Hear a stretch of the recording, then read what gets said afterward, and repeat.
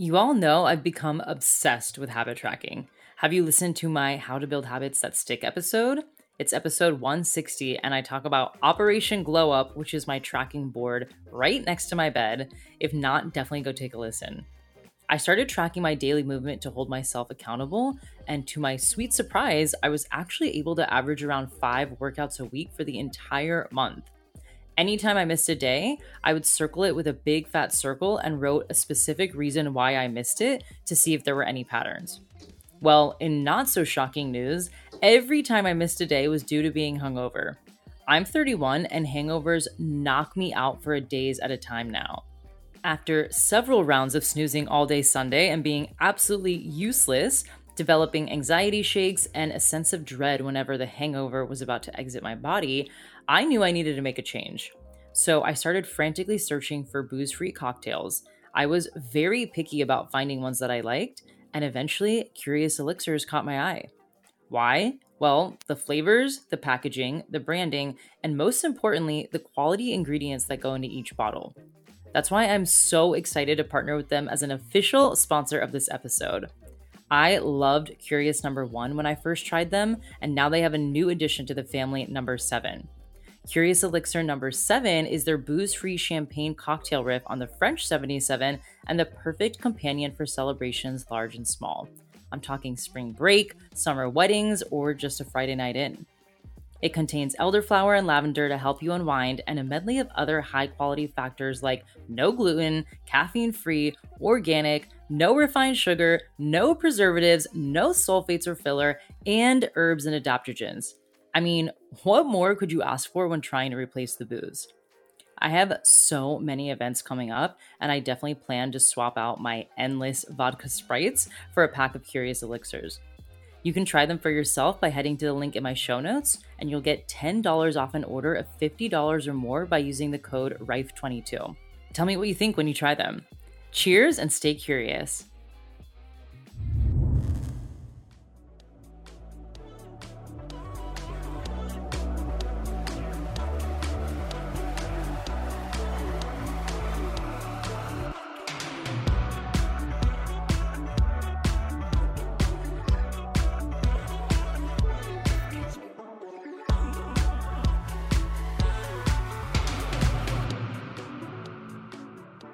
What's up, everybody? Welcome back to the show. So excited for you to be tuning in today.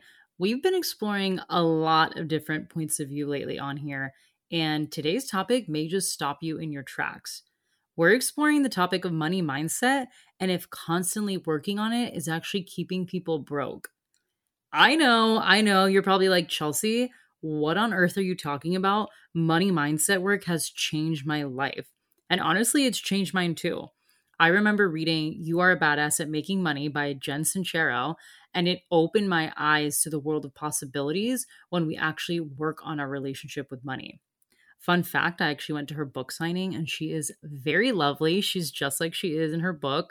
So highly recommend her book, You Are a Badass at Making Money, if you're just getting into this work.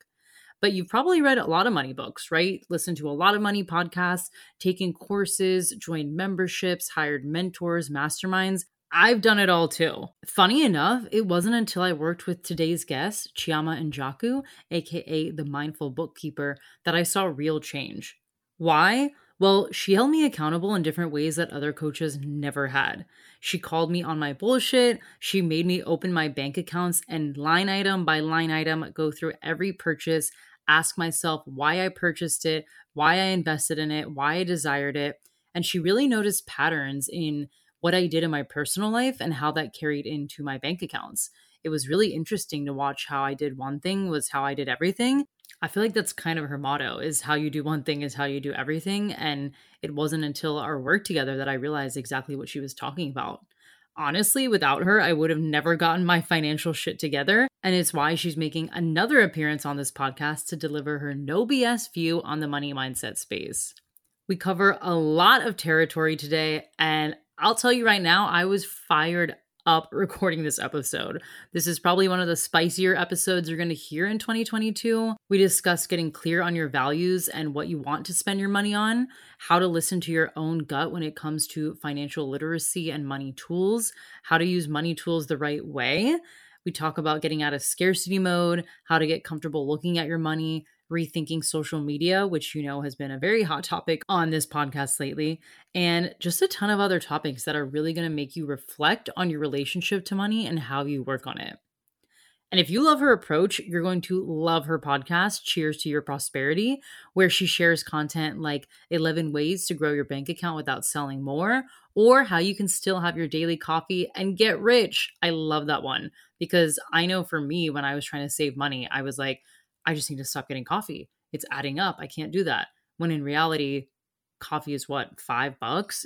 I was spending my money wildly in other different areas. She delivers really valuable content on that podcast, and I know you'll love it if you love this episode. All right, so buckle up. We're exploring if money mindset is keeping you broke with the mindful bookkeeper, Chioma Njoku. Well, everybody, we have another return guest because I just can't get enough of her amazing wisdom and advice. Welcome back to the show, Chioma. Thank you. I am so happy to be here. I can't stay away from you. So feeling is mutual. We always have great conversations on here. I always get amazing feedback when you're on. And we were chatting and you brought up a really interesting concept and we were discussing it like, wow, this actually should be a podcast, which is why we're here. And it is the question of, is money mindset and manifestation keeping you broke? Ooh, can you elaborate on that? Oh, yeah. Okay. So I want to start that, yes, I'm an accountant. And no, I'm not an accountant that's putting down, I'm going to call it what someone had said to me, the woo-woo, because I'm like, no. Mm-hmm. For me, this is actually personal in that I was once, I'm going to call it woke yet broke. So money mindset was keeping me broke at one point, and I'll elaborate on how. And then I'm also serving people that have gone through the money mindset programs, money manifestation programs, and books, and listen to the pods. I call them also woke yet broke, and some of them are money mindset teachers as well. So, but I know why.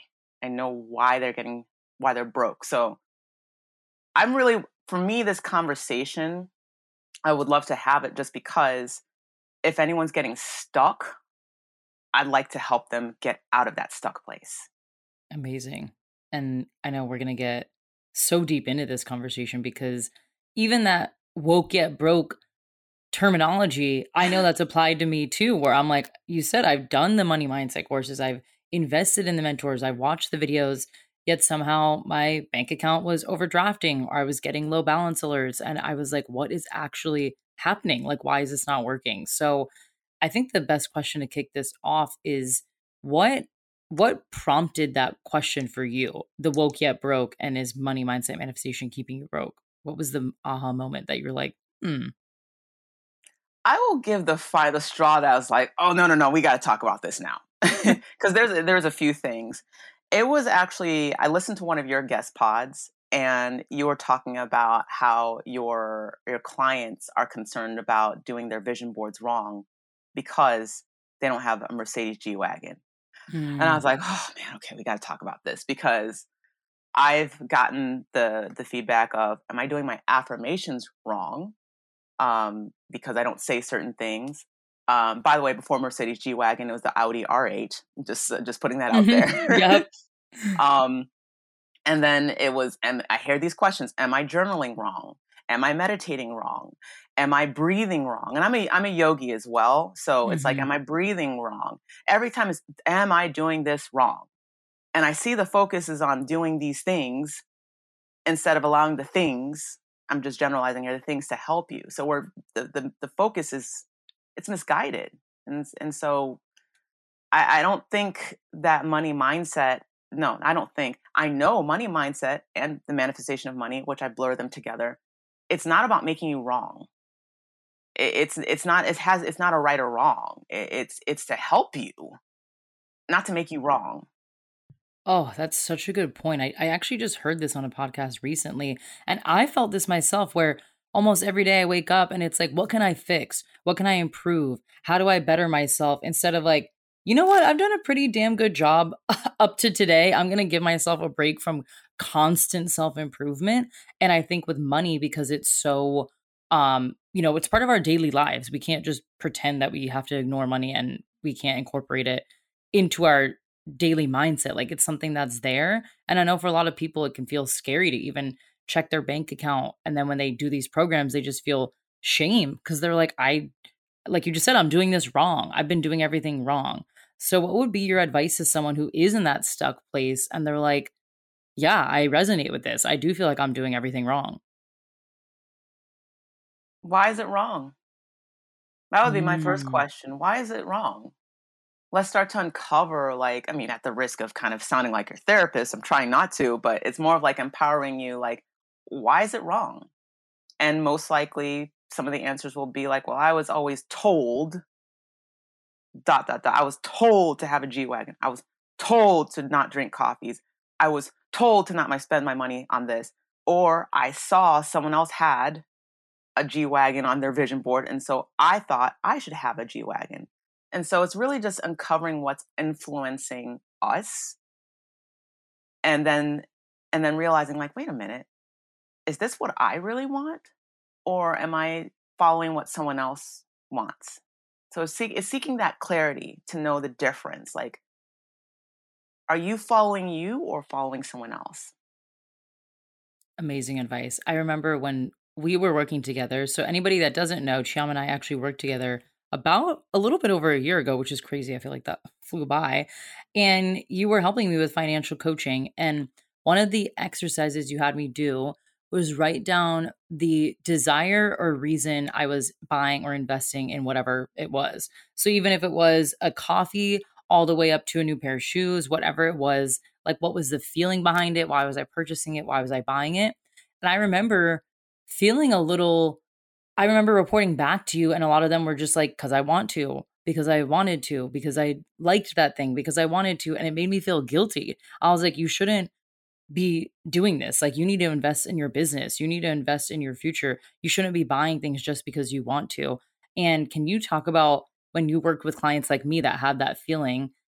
What do you say to them when they're feeling guilty for actually spending on things that they just genuinely want? My response to that and is that no one can tell you what you can buy. I am not in your body. I am not in your environment. I am not. At the end of the day, I don't know your values. I don't pay your bills. I don't earn your money.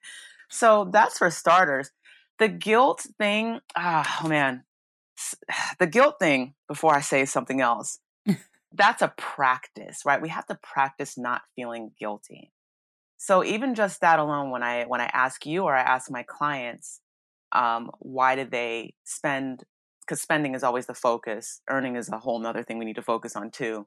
But why did they spend the way they spend? And they're like, honestly, because I wanted to. I'm like, well, what's wrong with that? Like the spending on things that you're supposed to. This is going to sound controversial. That's actually what's keeping you broke.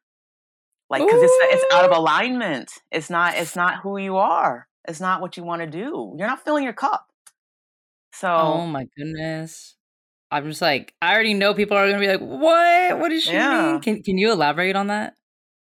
like a lot of the whole. Okay, I'm a spoiled brat. I call myself a brat. I say it with love. I'm saying it because I'm kind of a little. I'm rebelling right now. I'm drinking coffees because everyone has told is that we hear this all the time. Coffee is a frivolous expense. Why? That's someone else's value statement. It's not mine. I'm Nigerian, my first Nigerian American, first generation here. Coffee was not even in my culture. So I was a Brit. My country's a British colony, and then I only started to drink coffee here, of course, in the U.S. But not everyone vibes with coffee, right? So my thing is when someone is saying no, coffee is a frivolous expense. Don't drive that a Tesla, or don't drive that dented Honda. Those are values mixed in with money stuff, like money lessons. It's all we got to pick apart like what's really being said here. So, like no one can tell you how to spend your own money. That's you have to figure that out. And that's actually the tougher thing because Now you're going to be challenging you as in a collective sense. You're going to be challenging everything that's been told to you. You might actually have some people like, they're very passionate about what they believe in. They might express their passion to you, and it might be confronting, but too bad. They're not you. They don't go through the hard work and the stress and anxiety, and also the positive things, the smiles, the joy. They don't go through your emotions. This is your life. You're living it for you. You have to live it for you so that you can also be decent for other people. Because I know we also want to be good people for others. So you have to live your life. It starts with you. This is actually a concept that became really apparent within my family, where my brother really got his financial shit together. Like, he started budgeting, he paid off all his student loans on a pretty low budget salary. He has a very clear budget now. His shit is together. He has no debt, and he started becoming so obsessed with teaching us about it. And he would say, like, try this, try this, try this. And so my whole family would be like, well, hold on, we all have our own ways of doing things. What worked for you may not work for us. And I saw the ways that he was trying to teach me stuff weren't vibing with me. But more importantly, I noticed my whole family, we started judging each other on how we spent our money. We're like, oh, you blow your money on drinks. Are you serious? It's just drinks. It's just wasted calories. You just pee it out. You know what I mean? Like, why would you spend your money on drinks? And then someone's like, I can't believe you would spend that much money on a handbag. Like, that's ridiculous. And people tell me, I can't believe you spend that much money on travel. And I notice, I'm like, damn, we're all very different, but it goes back to what you just said, the values. One of us values entertainment and eating and drinking out. One of us values designer things. One of us values travel. And so it doesn't matter how we spend it. But I even had to check myself and be like, okay, yeah, maybe my family doesn't value the same things as me, but I can't tell them how to spend their money. And it's really important that I think people figure out what those values are so you don't feel that guilt. Oh, exactly what you're saying. You will feel guilty if you're like, oh, I'm not spending it on a designer bag because my sister does. I must be, not valuing nice things. And it's like, yeah, maybe you don't value nice things. Maybe you value something else, and that's okay. Yeah, you know what? I love everything you just said because your family's talking about money, and most families don't talk. And so everyone judging each other. You're the peeing down the drinks. It reminded me, I was doing some research for I was asked to contribute to an article, and I was doing some research for it, and I happened to see a statement by Susie Orman saying, "Young people," I'm imagining that's how she sounds. "Young people, stop peeing your money down the drain." No, $1 million down the drain in coffee. That's what she said. Stop peeing down $1 million, peeing it down the drain in coffee. I was like, whoa. I'm writing that down because I love that. But whoa. Right. It's so like dramatic. Yeah. And like you just said, some of us, like that's the highlight of our day is making our Yeah, coffee or going to get the coffee, sipping on the coffee. It's like that brings you joy. What you've been saying, it's filling up your cup. Why would you all of a sudden cut that expense? exactly. Exactly. Something else that we were talking about this whole, money mindset manifestation world is that some of it doesn't get to the root of the problem and the tools are put a little bit on a pedestal. Can you expand on that whole bullet point? Oh yeah. Okay. Whew. I'm just gonna enjoy this one. Okay. So because I appreciate that there's a lot of people talking about money because we need to normalize the conversation. But a lot of times this discussion becomes very commercialized and marketing. So it kind of misses the mark. This is my opinion, but I look at money for a living. So I see the result of these things. For starters, in a lot of the programs I've taken in the books, and no disrespect to them, but this is my outcome, my feedback. It's create the vision board to get the things that you want because you don't have it. Meditate to clear yourself, to calm your nervous system so that you can attract the things that you want because you don't have it.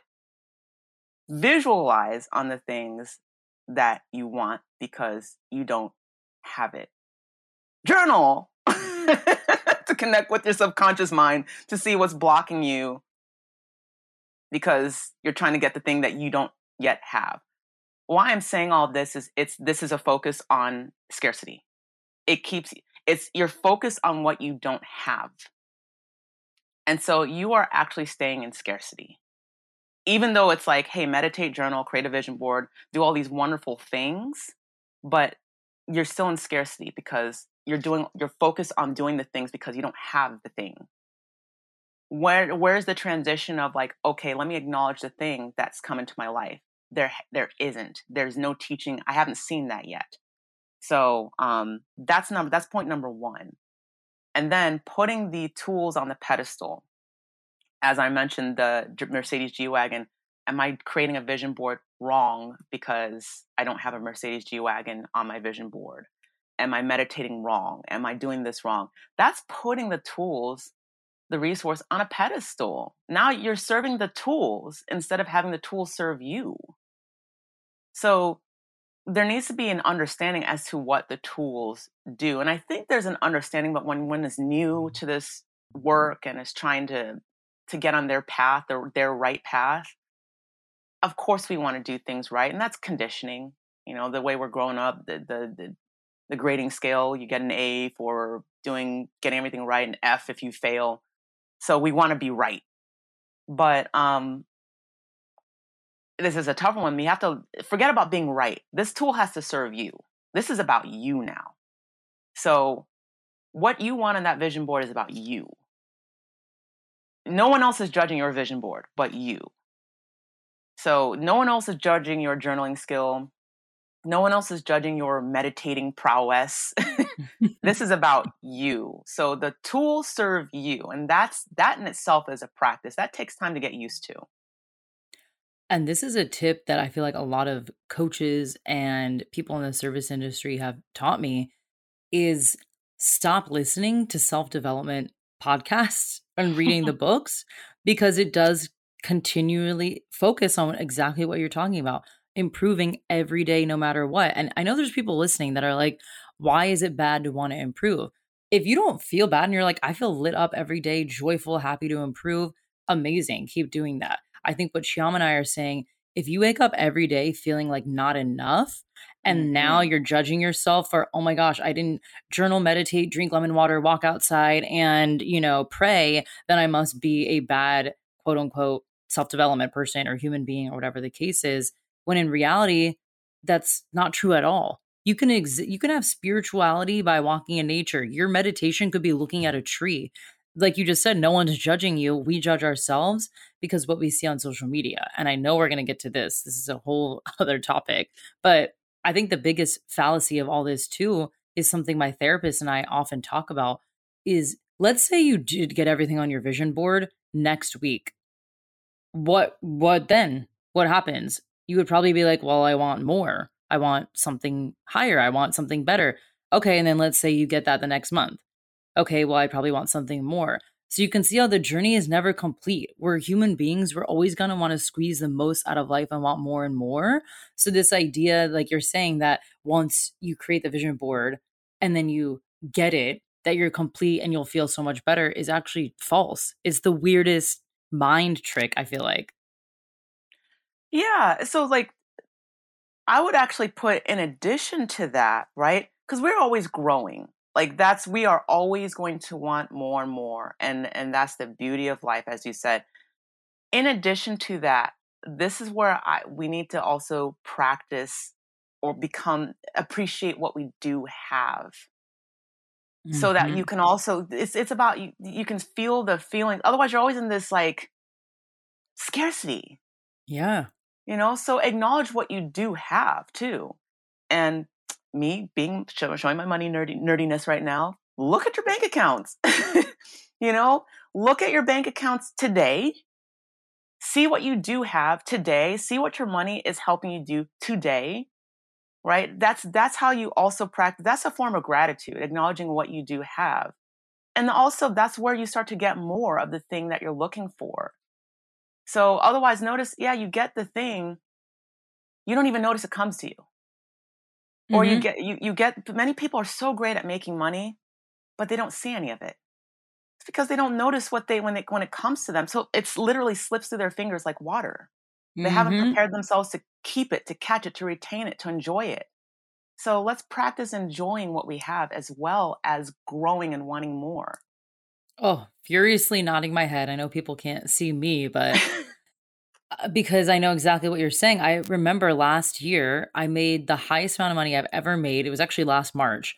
And I mean, I couldn't even believe it. I was like, holy shit, like this is a lot of money. And I only noticed it at the end of the month when I started really tracking things and adding it up. And I was like, oh, that's actually really cool. But thank God I took the time to track it. But what's interesting is I didn't even really feel anything or notice it because as it was coming, like you said, I wasn't really taking the time to, okay, hold on, let me feel it. Like this is, when everyone says hit that big month, this is a big month for me. And I thought I was going to feel different. I remember actually messaging my friend and I was like, I thought I would feel different because everyone puts this big number on such a pedestal that when I hit it, it was like, oh, okay, cool. Another day. Like this money, it's just money. But it was so interesting because, like, we're talking about putting the tools on a pedestal.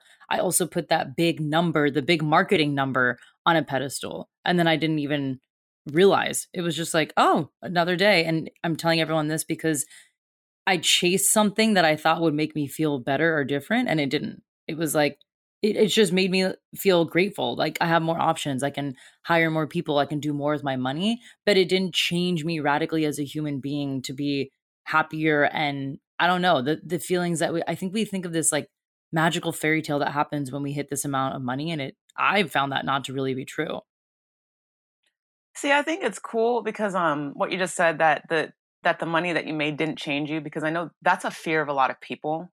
That's why they resist making money, because they're afraid that money is going to turn them into some evil Cruella de Vil, or who's the Bah Humbug guy, evil Oh person, yeah, yeah. like Scrooge. There we go.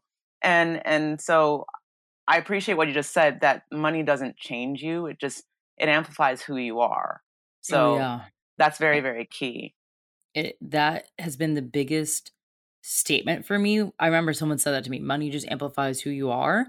And I was like, "Oh my god, they're right." That month that I made that much money, I was donating more, I was hiring more people, I was investing in myself more. Like I was circulating that money and I was like, "Finally, I can think about other people and be more generous because the most selfish I am is when I'm broke. I can only think Hmm. about myself when I'm broke. When I'm not broke, I can help way more people." And that showed me that whole statement is true. You will just become an amplified version of yourself. You're not going to turn into the villain of the stories. So, yeah, I wanted everyone to know you might hit that big number and you might not feel any different. Yeah. Another thing that we talked about was unrealistic time expectations. Can you expand on what you mean by that? Yes. Oh, yes. Okay. So I'm sure I'm just chuckling. I'm actually going to relate this one. I did a workbook. I'm kind of trying to tread lightly because I'm a huge fan of hers, but it's a book that helped me manifest $1,000, and the timeline in this workbook was 21 days. For me, it was 35. Now, at that point, probably because I was so knee deep I was in my financial rock bottom. Time was all the same, and I was more surprised that I manifested this money. That I call it the magical manifestation because it came Hmm. from a very surprising source. But after I got that first hit, maybe is that the is dopamine hit correct? The correct Yeah. word? Yeah, that dopamine hit. I bought two more books. I was like, all right, we're gonna up the ante. It's gonna be 5,000 and 10,000. And no, now I focused on that time. And then that 21 days, it didn't, and I didn't even get the money at all for like a couple years. Like none of it. And so I started to feel like I was doing something wrong. There's that theme. I'm doing something wrong. Something's wrong with me. I'm broken. I'm I'm not happy enough. I need to forgive more people. I need to wave some sage in the room, right? And completely missing the point. And so I made time my master. And I know we see the headlines. What was my favorite one in my inbox was I made 48K today while sipping on a latte. I see other people that talk about making $500,000 in 18 months, hitting $1 million in 12 months. And yay, great for them. I'm going to share this part of the story because most people are familiar with The Secret, I think. I have yet to read the book, but I seem to know too many people that have worked on that movie, which is interesting. And there's a publisher that shared his trials and tribulations. He published the book of The Secret. And he said, yeah, we became an overnight sensation. I think it was 6 million copies sold within a year. But he said it took 22 years to become an overnight sensation. So I just want people to understand, like, when you hear I hit this in 21 days, I hit this in 18 months, I hit that in 12 months, there's a bit of a runway. A lot of failures, a lot of testing, a lot of lessons learned, and then people get it. And then they implement whatever lesson or implement the structures, strategies, what have you. And that's when they hit that number or those magical numbers in that short amount of time. So let's not let time be our master is what I'm saying. Like, time is, again, that's the whole, we're trying to prove something to someone. And there's no, I think you told me this, there's no medals given out for how fast you can hit 1 million or 600,000 or $2. There's no medal given out. Like, no one, I'm sorry, but no one cares that much. Like, it's good. I was just about to say, I was like you got me fired up because I feel the same. I'm like, I'm going to say it. I think they're vanity metrics to make people look more credible and expert because we attach time. Like, the quicker you do something, the better you must be at it. That's the unrealistic equation we've made up. If they were able to make $1 million in 12 months, they must be the best person. So I'm going to go invest in their work. But like Chiam is saying, what you didn't see is the 5 years before that where they tried everything under the sun and then something clicked. Then they got their shit together. Then they hired a team member. Then they got an accountant. Like, we miss all of that. And I feel like that is why I have such a hard time sometimes investing in coaches because the transparency and the context isn't there. I'm like, but what happened before? How long did it actually take you? And to Chiama's point, I have never in my life been like, wow, she did that in 6 months. I now think so much highly of her versus anybody else. It's this weird thing that we use to like you said, prove something. But if we really want to drill it down to what it is, and I'm going to say it might piss people off, is ego. I really think it's your ego. Yeah, 100%. The thing I love about what I do, but sometimes it makes it a bit of a downer. I don't care what people make. You can make $1 million, but I know that you probably spent 2 to 3 million to get that million. So for me, it's like, what did you keep? Your revenue does not translate into financial success, not by any means. Oh, so true. That's something that I learned in business when I was working with business coaches or taking the courses and whatever. And yeah, it started to hit me. I'm like, wait a second, $1 million, amazing. I'm not discrediting that. I want to be a millionaire too.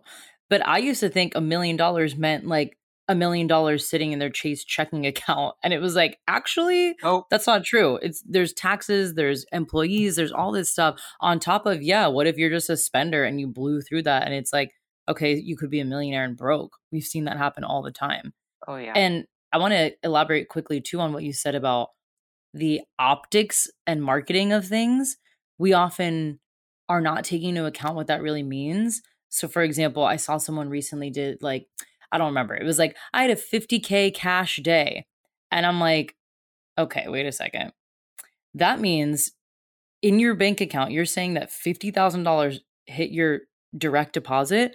I don't think so. I think what probably happened was $50,000 worth of contracts were signed. And so you signed that many, the added amount of those contracts equals 50K. I do not think you actually made 50K direct deposit. I mean, maybe I'm wrong and I'm open to being wrong here. If I am wrong, someone DM me and be like, no, Chelsea, that has happened for me because that would be amazing. But I think oftentimes we forget people are marketing. It sounds better to say I made a 50K cash day versus no one wants to hear the details of like, well, actually I signed $50,000 worth of contracts and it's split over 10 months because that's a different thing. It's not as sexy. And so I challenge people to think of like the context of what that could actually mean. And it won't make you feel like you're behind, because I think that's what it makes us feel. We're behind. Again, going back to the conversation, we don't have enough, we're not doing it right. And it can be really, it can feel like just shameful and make you feel guilty. Like, well, why am I not making a 50K cash day? I'm just going to say it's damaging, actually. Just because looking at what I do, not to say, I see the uglies, and it's sometimes these statements do too much harm. I would love it if people would actually say, actually, I signed 50K in contracts. So this is how I organize myself. This is how I use mindfulness to regulate my nervous system. And because I do all of these things, this is how I sustainably have a business, live this beautiful life, take these photos, like give some truth, and it will allow more people to be quote unquote successful, I would say. Yes. Yes. Instead of the co-topping that tends to happen because they're not getting what they need. Right. And a lot of times the biggest piece that's missing, I feel like I've probably done a bad job of this too, is not crediting your team enough. Like, people don't become millionaires just by themselves. I don't think that's possible. At least they had an assistant, a marketing person, something. The software's in place. And recently I was listening to a podcast. I think it's the same person we're talking about, that this person has helped me a lot. But recently I've noticed, again, it goes back to the context where they were saying they were in this business mastermind, and someone was like, how have you had all this success? And they just said, I manifested it. And she was like, but I'm serious, I manifested it. And I noticed this is why I haven't even really talked about this with anyone except you, is this is why I've started to kind of veer away from teaching a bit of manifestation and mindset, because people, I needed to work on refining my messaging of how I present it. But my whole point of that story was, the word I manifested it makes it look like you closed your eyes, did a little quick visualization, opened your eyes, and you had $1 million business. Instead of saying, actually, I hired 5 full-time team members. We got our softwares in place. We made everything automated. We figured out a checkout process. Like, that stuff is what contributes to $1 million business. And again, that doesn't sound sexy to list out every single thing you do in your business. So we wrap it up by saying, well, I manifested it. And then that's where people get this idea that they're doing everything wrong and they're not manifesting, quote unquote, right. Yeah. And that is manifestation. The biggest part of manifestation that's often missing is the action behind it for a lot of people. Like, you can journal all you want. Did you take action towards that thing? So then, take action, then the universe does its part. When they say don't worry about the how, I 100% believe in that, because you never know what direction it's coming. Right. But you have to take action. So credit your team, put those structures in place for your business, and then you do your part. And if you believe, then the other part will match you. It's not just, that's just it. That, like, I'm, for me, because I was overskilled, me personally, I was all about logic. That was the whole, I guess, the masculine side of handling money and business, the 10 steps to this and follow this formula. And I never learned I didn't really understand the energetics of money, like the relationship of money, of business. And so I had to learn that. And I credit like the mindfulness, the money mindset, manifestation. I'm going to give that credit. Of course, my yoga background too. But I do see that big hole in the middle where it's like, oh, I just manifested this. And it's like, well, what do you mean by can you elaborate? Right. Not just did you pull a rabbit out of a hat? Like, is it a magic trick? Can you elaborate? Yeah, this is what I always used to say when I was teaching heavily manifestation, was this is not a game show. You don't spin a wheel and have $1 million business. I wish it was that easy. I wish we could just spin a wheel and have $1 million business. But yeah, I want to elaborate to that. It feels like I'm talking mad shit about money mindset manifestation, and I'm not. I literally branded myself as a mindset manifestation coach just a year ago. And anybody that listens to my podcast probably knows that's heavily what I talk about. I think what Chioma and I are talking about is, let's double click on what manifestation means. what does it mean to bring something into your reality? And if everybody pauses right now and you just Google the definition of manifestation, it literally means to bring something from your mind's eye into reality. So if we look at the verb bring is what we need to focus on. How do we bring it in? You can't bring it in by just sleeping and dreaming that it comes to your life. It's how are you bringing is a verb, action is a verb. And I think that's the piece that's missing in the manifestation conversation is the actual bringing piece, which as you can see, Cham and I are like fired up about. So I'm like, I just wish more people were open about all the things they did to get that structure or system or business in place because it would help a lot more of us. Um, Something else that I think would be interesting to talk about is the disconnect between like 3D slash real life and social media and the statistics displaying that disconnect. I'm sorry, y'all. We were having a good conversation. I'm just going to bring it down. All right, here we go. Okay. So for starters, I'm going to start with a compliment because, I'm going to just sink this down to hell. I love everyone's feeds. I want to get on your level when it comes to Instagram, and just got to put that out there. And kind of my apologies, but I'm not sorry. Because here's the point. Everybody has this, and I also know a lot of secrets behind some of these nice things too. Everybody has these wonderful feeds that has people, it inspires me, but every now and then I feel like, geez, I'm not leveling up, am I? And I have to remind myself, this is inspiration. All right, here we go. 2019 statistic, and I took it from 2019 because that was pre-pandemic, things were good. 7 in 10 American families, that's the United States of America, struggle with one aspect of financial stability, such as paying bills or saving money. I have a paper here that I wrote this down. So 7 in 10. Prepared. I come prepared, yes. Not thinking that the United States is the center of the world, I decided to go up north to Canada. A survey by TD Bank. 40% of Canadians struggle with some or all aspects of their finances, similar to the US, paying bills or saving money. I go across the pond. Half of UK adults are in urgent help of managing their numbers. I did air quotes with urgent help. And that urgent help, the reason why they need help, they are impacted by their cost of living, the rising cost of energy bills, and the huge growth of buy now, pay later, or Affirm or Klarna. Some of you might be using those. I went all the way over to Australia, said 40% of Australians experience some form of stress or financial hardship. And then I just wanted to bring this up a little bit because I thought this was funny. I understand, we're back in Europe now, Germany, since Germany was mentioned. Germany does not represent all of Europe, but it was rated as the most financially secure country in Europe. Kind of interesting. But I cited those statistics because I want to make it clear. Of course, the news is fear-mongering, but there's a reflection of truth on both sides. How is it, and this is my beef, with the Secret. Secret came out in 2006. Before then, I think most people have heard of Napoleon Hill's Think and Grow Rich. It came out in the 1930s. How is it with these money mindset, manifestation awareness, is there still a 1%? 1% people are millionaires. Why? With all this knowledge.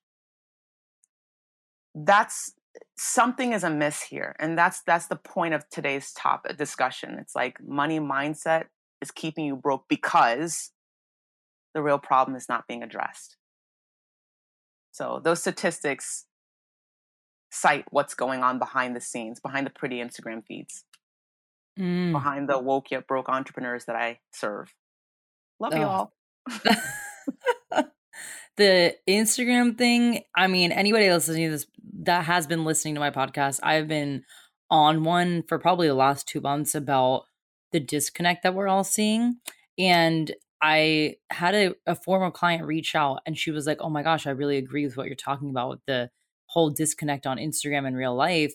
and she wrote an article, and I'll reference it here. I actually think I referenced it in a recent podcast too, called The Loneliest Place on Earth. And it was Instagram. And what was interesting is she said, what happens is because we put our bios up, right? Like, I am a blah, blah, blah coach and I help blah, blah, blah. All of a sudden, when we start posting anything outside of that, like, let me just show my dog walking, let me show me traveling, let me show me drinking coffee, we're like, but that's not inspirational. That's not helping anybody. That's not of value. And then we put all this pressure on ourselves to like keep up who we are in our feeds and in our bio. And it actually parallels the conversation we're having here. Then we feel like we're never enough. We have to constantly be this source of inspiration, of matching our bio, of matching the identity that we put online without ever breaking that. And then it puts so much pressure on us. And then, like you just said, we're not seeing the statistics behind the Instagram feed because no one would ever show that. No one's ever going to say what's going on in quote unquote real life. And that's why lately I've had to reframe my relationship to Instagram. And now I look at it as a third priority. My podcast is number one, emails are number two, Instagram is number three. I take my content from those first two things and now I just put it on Instagram instead of thinking of Instagram as like, this is me. Because I think that's who we've become as a culture. My Instagram is me, my true self. And I'm like, that's actually not true. What do you feel about Instagram right now? I'm also in the process of really rethinking Instagram. I actually have not been as active as I used to be. And of course, I kind of am not that. I have less than 1,000 followers, so clearly it's not that much of my priority. I'm a consumer. I've used Instagram to help me find places to visit in my city, to eat, to things to do. When I would go for walks, where I live in Chicago, by the way. When I go for walks, I love walking on the lakefront. I always felt like, at least last year, that I had to film a portion of my walk to show how beautiful my city is. And now I'm like, what am I doing? This is taking me out of my flow. This is my time. I don't need to prove to anyone that I live in Chicago.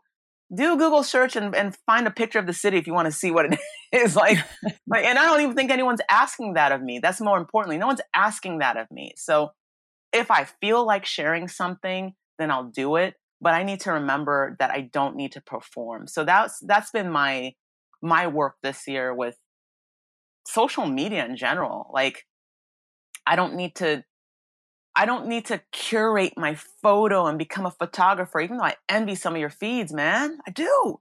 But for me, I don't want to give it that time because there's other things that require my focus. So that's where I'm at with Instagram. Yeah. The whole proving what you're doing and where you live and who you're with and how you spend your time. It all goes back to what we've been saying. It all goes back to trying to prove something.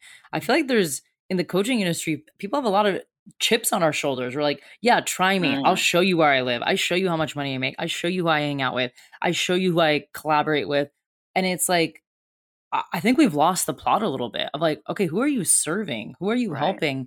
You don't need to be a performer all the time, an entertainer, a source of inspiration, and showing who you are by your feeds. And I think that's something I've struggled with. I know literally I had to have one of my coaches basically tell me, it's okay if you just want to post a picture of you at dinner with your sister. That's fine. If you feel like sharing. And I was like, well, that's not of value. I'm not helping anybody. I shouldn't do that. That's not inspirational. And it all parallels what we're talking about. We always feel like we're not enough. And so I encourage people listening to ask yourself kind of what Chiama asked herself, are people asking this of me? What do people want? Or how do I use this app? We're talking about Instagram heavily because that's where I spend a lot of my time, but this could be for anything. This could be TikTok, Facebook, Snapchat. What is it doing and how is it serving you? And I realized for me, my intentions weren't clear. I was like, why am I on here? Is it to be funny? Is it to share life updates? Is it to run a business? Is it to connect with people? Like, I don't even really know. So when I go into it blind, it causes all these weird mixed emotions and feelings because it's like, why am I even on here? It's just very interesting. Yeah, yeah. I'd love to point out the parallel now because we're talking about Instagram, but this is, and you did just allude to it, but this is the same thing with the money mindset. Am I doing just to make it clear, am I doing my vision board right? Am I journaling right? We're still acting to satisfy another person, as if someone's rating us. And we're not thinking like, I'm going to repeat. So you repeated it. I repeated it. I'm going to repeat it again. No one asked anything of us. Like, no one is asking us to perform. You know what? No, I take that back, because my slight beef with coaching. And I'm going to put out an episode, just keeping it real. I think sometimes, like you said, we're missing the mark with coaching. And since I said I'm a financial coach, I'm part of this. We have to remember, like, it's not our business to judge other people. We're here to help, not to judge them and give permission. So I think a lot of times that's where that's coming from. We think that's the way we have to be, this guru mentality that needs to go away. Yeah. And the guru mentality is then where all the marketing comes in of, I had a 50K cash day and I made it all within 1 hour and da da da. And it's like, so then, who doesn't want that? Who doesn't want to make 50K in an hour? But then you go invest in them and you're like, oh, that's actually not really the whole truth. You did X, Y, and Z. You had this system set up. You've hired 3 full-time team members that were doing all the work behind the scenes. And again, I'm speaking from people I know. There could be some of you out there that are working by yourselves, making 50K an hour. I would be happy to have you on this podcast and talk about how you did it. But from what I've seen and talking to other coaches, like Shyam and I are in the industry. We talk to other coaches. We're in masterminds. We hear the real stories, and there's just a lot that is missing. It's a lot of smoke and mirrors. Yeah. A lot of smoke and mirrors. And it's just, I think my message here is use a little more discernment and challenge your ideas a little bit and say, do I believe in this? Do I even want that thing? Is that even true for me? And that might help you reframe your relationship to money and social media. One thing I want to talk about before we get to some like solutions is the financial struggle that comes at all income levels. And we kind of just talked about it, but there's this magical thinking that if I make X, all my problems will be gone and I will never struggle again financially. You've worked with people that make a lot of money and you call them woke yet broke. Can you tell us a little bit about what you've seen with the financial struggle that comes at all income levels? Sure. So I'm going to start, and I want to start and end it with this. Just because you make a certain amount of money doesn't mean you keep it. So the skill of earning is different from the skill of keeping, and keeping is not hoarding. And I think we're very versed on making money and not enough on keeping. And what we know of keeping is cut coffees and all that stuff. And that's not. So what I've seen since I started to become aware, mindful, and I'm serving my own clients, I have clients that make 5 figures, and then I have 7-figure clients. A couple of my 7-figure clients, some of you won't believe, overdraw their bank accounts. And it happens. And they don't have a big business either. It's a small business, but they overdraw their bank accounts. My 5-figure clients have more cash flowing. They have more cash available to them than my 7-figure clients. And I'm not shaming the 7-figure clients. I want to make it clear that financial struggle does happen at all income levels. So that's those two disparities. You can drive a Ferrari and have financial struggle. You can live in a big mansion and have financial struggle. I have lived experience of this too, growing up as well. My dad did extremely well for himself. We went from living in welfare to having a big home, 6 cars, all luxury, so a combination of Mercedes and BMWs, V12 to nothing short of a V8. So I know what it's like to drive those vehicles, including the G-Wagon. Whatever. The infamous G-Wagon. The infamous G-Wagon. And we had financial struggle growing up. Cars were frequently repossessed. I know what it's like to have the lights off. Cell phones, the self-service was frequently cut off. And so from the outside looking in, be like, wow, those Njakus, that's my last name, those Njakus are killing it. But you didn't know that we didn't have the power on. So like, just, I'm saying this to those that feel like they're not measuring up. We've been saying this. If you're feeling like you're not measuring up, like if you're feeling bad, like please understand, like just because you don't hit a certain number in your life or business doesn't mean that you're less than. And I know that's what the programming is. It's time to change the narrative and really look at what it is that you need and want, not someone else telling you what you should earn or have. And yeah, focus on you and just, yeah, understand like everybody struggles financially. Everybody, including Donald Trump with his infamous bankruptcy. So a billionaire can struggle. Yeah, we've seen it. I mean, go watch reality TV. There's actual millionaires on there that have now been completely like exposed for how bad their financial struggles are. We've seen people get deported. We've seen people go to jail. We've seen so many things happen now that I'm like, if you don't believe it, go watch reality TV. I think there is, again, this fallacy that you drive nice cars, you have nice things, you must be the most financially literate, sound person out there because you bought that car or you have that mansion. Instead of thinking, how did they get that car? Maybe they put it on a credit card. Maybe they took out a loan. Maybe they did buy it in cash, but now they couldn't pay their basic bills. So those are the things that I don't want it to sound like we're saying don't go after those things and be proud of them. But we're also saying don't expect that when you hit an income level that all of a sudden financial struggles dissolve unless you actively are working on them and know how to handle and keep your money, which is what we're going to get into next. But yeah, go watch reality TV and you'll see how much millionaires and billionaires struggle. Yeah. And these are true stories. That's at least what you see.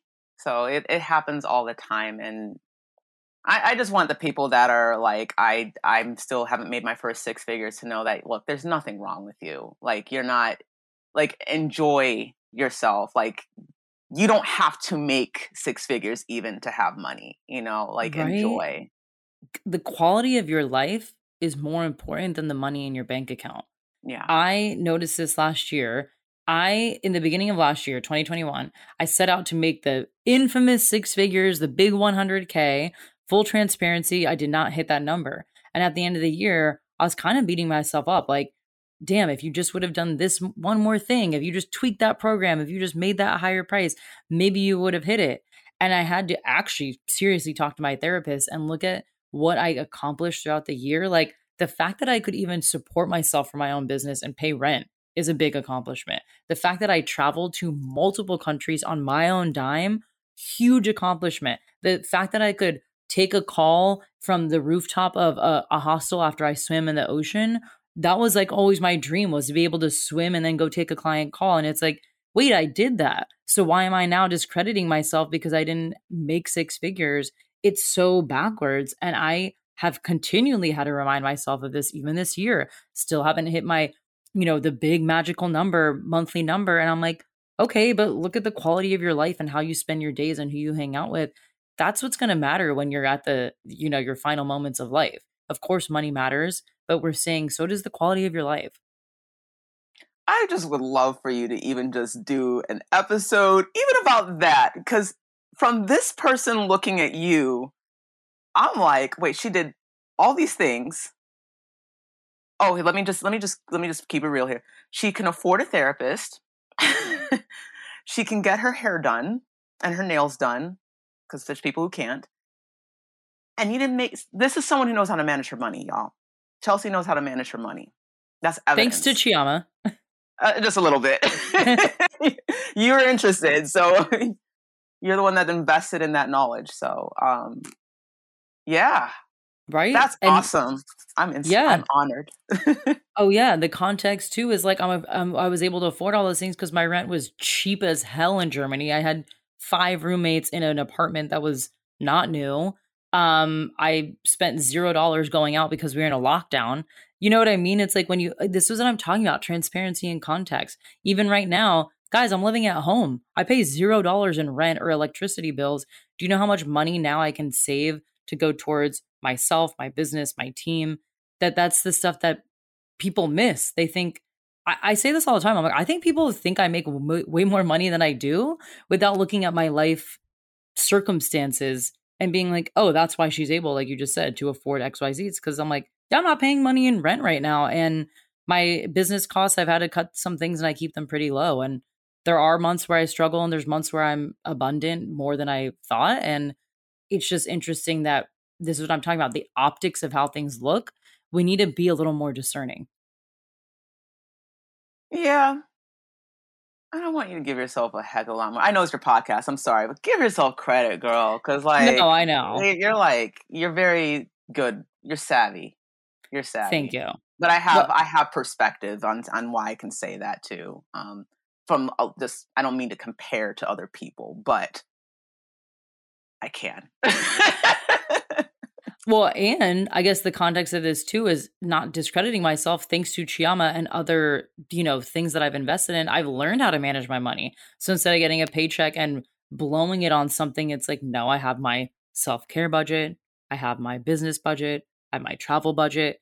And that's how I'm able to do these things, because now every dollar has a purpose. Where before it was like, oh, okay, I have whatever, $500. Let me see if I can blow it by Friday on God knows what. And that was truly my money mindset like a year and a half ago.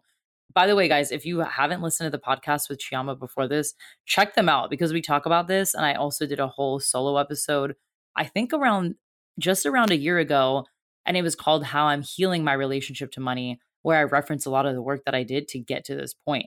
So this actually brings me to our final question / topic is solutions to using money mindset manifestation that can actually help you attract and keep money. I know we've been talking about money management, but can you expand on that or add some more perspective to the solutions? Sure. The first thing, which is can almost be the thing, is you in a collective sense, you have to want to have money. You have to desire it. If you don't, and this is not me saying believe you can have it. That's a different thing. You have to want. Like that's a starting point. If you don't want it, there's nothing else I can say, nothing else anyone else can say. You will reject money. So you have to want it. You don't have to believe it yet. You will work on that belief when you want it, but you have to want it. So that's the thing. That's the foundation. So now that you want it, let's bring in some money mindset tools that can support the journey. The one thing I think it was mentioned, yes, a lot of money mindset is it takes place outside of the finances. So how can you have more money when you're still avoiding your money? So how can you manifest money but you're still avoiding your bank accounts? So I found that for me, when I was stuck, I was doing the same thing. I thought I didn't have to have any kind of financial, some would call it financial skill, or any kind of real relationship with my money. And so I was woke, but I wasn't practicing talking to my money. I was still like, yeah, I love money. Money loves me, but I don't even know it. Look at it. So you got to look at your money. Mm-hmm. So if you don't know your bank passwords, hey, get familiar with your bank passwords, log in, and just look at your bank balance. And so since I mentioned I love money and money loves me as an example affirmation, instead of reciting your affirmations in front of a mirror, maybe look at your bank accounts and recite your affirmation. The one thing that I did was I love money and money loves me. It's probably why it rolls off the tongue so easily. Or you could say dollars flow to me easily, or money is easy to come by. Whatever your personalized affirmation is about money, look at your money as you're saying it. That's your financial mirror. It's literally a reflection of your actions, your beliefs, your values in dollar form or euro form or pound form, whatever your currency is. So that's an example of engaging with your money. We talked about vision boards.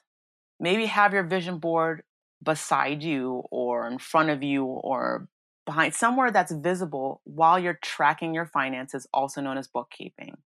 So that because we're conditioned to hate tracking our finances, we can shift that.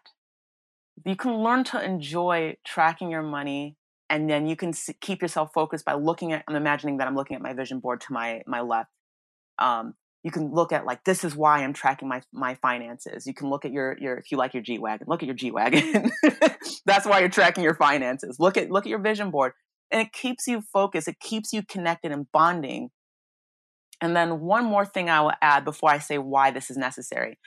You can do your money date, pay your bills, track your finances, look at your bank balance, and then afterwards journal about it. What came up? What did you observe? How are you feeling? All of this is to engage with your money. And it's not about, oh shoot, I paid a late fee. Or why did you pay a late fee? What can you do to avoid the late fee in the future? What is that late fee preventing you from? You're now, if you have a focus on what the things that you want, you're now handling your money. You're talking to your money. You're relating to your money in a way that your money is now supporting you in getting the things that you want. I didn't even go for cash flow strategy. That's a whole nother thing. But just some of these common mindset techniques, you can do this while looking and engaging with your money. Not journal separately, but meanwhile you have no idea what your bank password is. Mm. You haven't even looked at your bank account for like 2 months, but you journaled and you said your affirmations in front of a mirror. No, let's switch that. Like, look at your bank accounts with the tools. Use the tools to help you look at your bank accounts and engage with your money. That was exactly my problem when I took money mindset courses. I would do the journaling, I would join the Zoom calls, I would participate in the discussion, post in the Facebook groups, but I never actually did the biggest thing that was the most important, was opening my bank account, downloading a statement, seeing what was coming in and what was going out. And that was something that a lot of them kept saying, just track your finances for a week, just see what happens. And I wouldn't do that. And so I would be done with the course being like, why am I not a 6-figure earner yet? Why did this not happen? And it's like, you didn't even track your finances for a month. And I learned this from Troy Washington. She said this. She's like, you don't get rich or wealthy by accident. That's not a strategy. Like wishing and praying and hoping that $1 million is going to show up in your bank account. You actually do have to be strategic and go look at what's coming in and what's coming out. Because, like you've been saying this whole time, you could be making a lot of money and actually spending a lot. So you're never even going to hit the mark that you're going after because you don't even know where your money is. So that's a huge help. And that's something you taught me, is tracking my finances. I do it daily now. I have my tracker on my dashboard. By the end of the day, whenever a payment comes in, it's actually become a little bit of like an OCD thing, but I'm like, I'd rather track it daily than not. And it has helped me feel in control of my money, because now when I go to get my nails done or go out to eat, I'm not freaking out of like, oh my gosh, do I have enough money in the bank? It's like, yeah, I do, because I look at my finances every single day, if not hourly, to make sure that what is coming in and going out it matches with my desires. I think another solution that helped me a lot, this is when I was like my absolute brokest, when I was living in Australia, making zero income, working as a nanny, living off of my tax refund and stimulus check. And I think I had like $100 in my checking account. I started to track what I did have, which is what you've been talking about, instead of what I don't have. Started to track what I do have. So I treated the $100 in my bank account as if I had won the lottery. And I actually felt like that. I was like, oh my God, you have $100 in your bank account.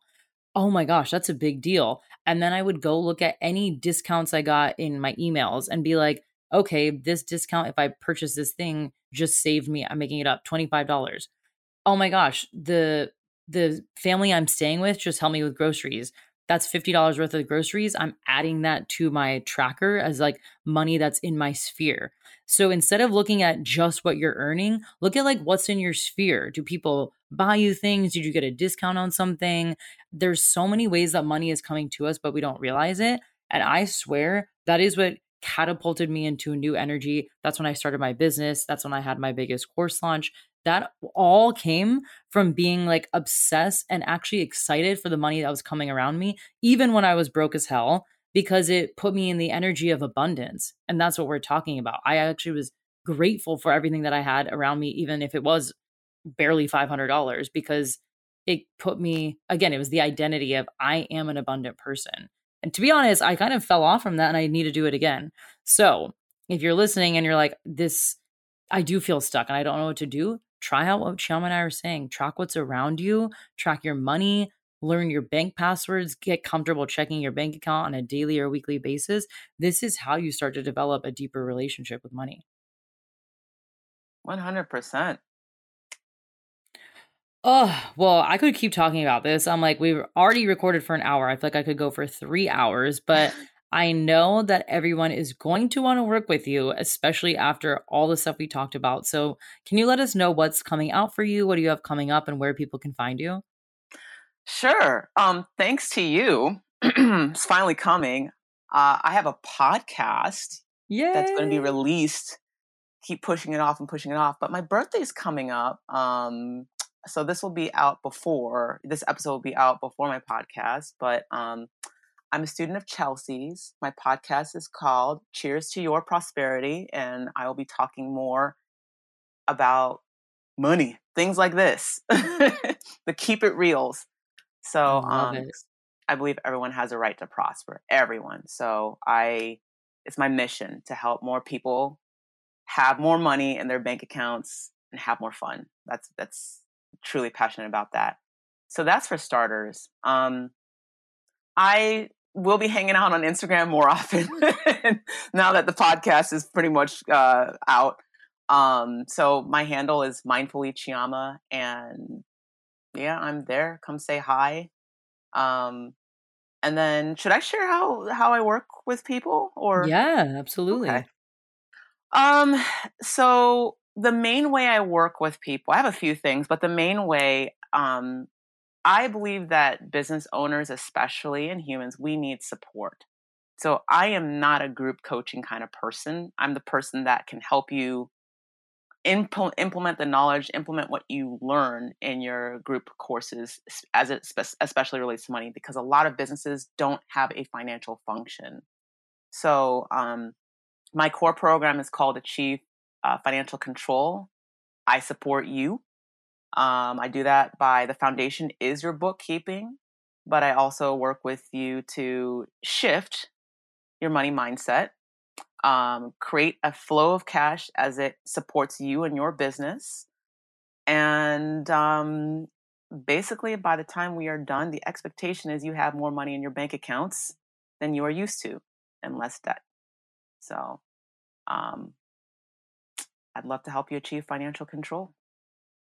Highly recommend Chiama, everybody. Truly, she was the catalyst that changed everything for me.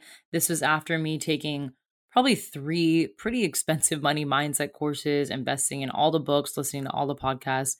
It was her accountant background mixed with the strategy and the energetics and just keeping it real and doing the tactical action to get there. That's what started making me feel like I do have a relationship with money. And I always credit you for being someone that really helped me transform my money reality. So thank you. Thank you. Thank Goes you. both ways. Thank you. Well, thank everybody for listening. I know this was a spicy conversation, so be sure to reach out to me and Chiama. Let us know what you think. Tag us in your stories, DM us. We're always open to conversation. But thanks for tuning in, and we'll talk again. Well, there you have it. Another point of view to make you think about how you can relate to money differently and practical ways to shift your thoughts about it. Chiama is such an incredible source of wisdom on this topic, and I really hope you follow her work at The Mindful Bookkeeper and listen to her podcast, Cheers to Your Prosperity. Money is a touchy subject, but it really doesn't have to be. And I hope conversations like this and content like Chiama puts out will really help you open the door to what's possible when you have a relationship with money. And speaking of money, if you're trying to save some money, you're in luck. Because if you leave a review on this podcast, you're going to be entered into a giveaway to win a variety pack of Curious Elixirs. They're the booze free cocktails I've been obsessed with.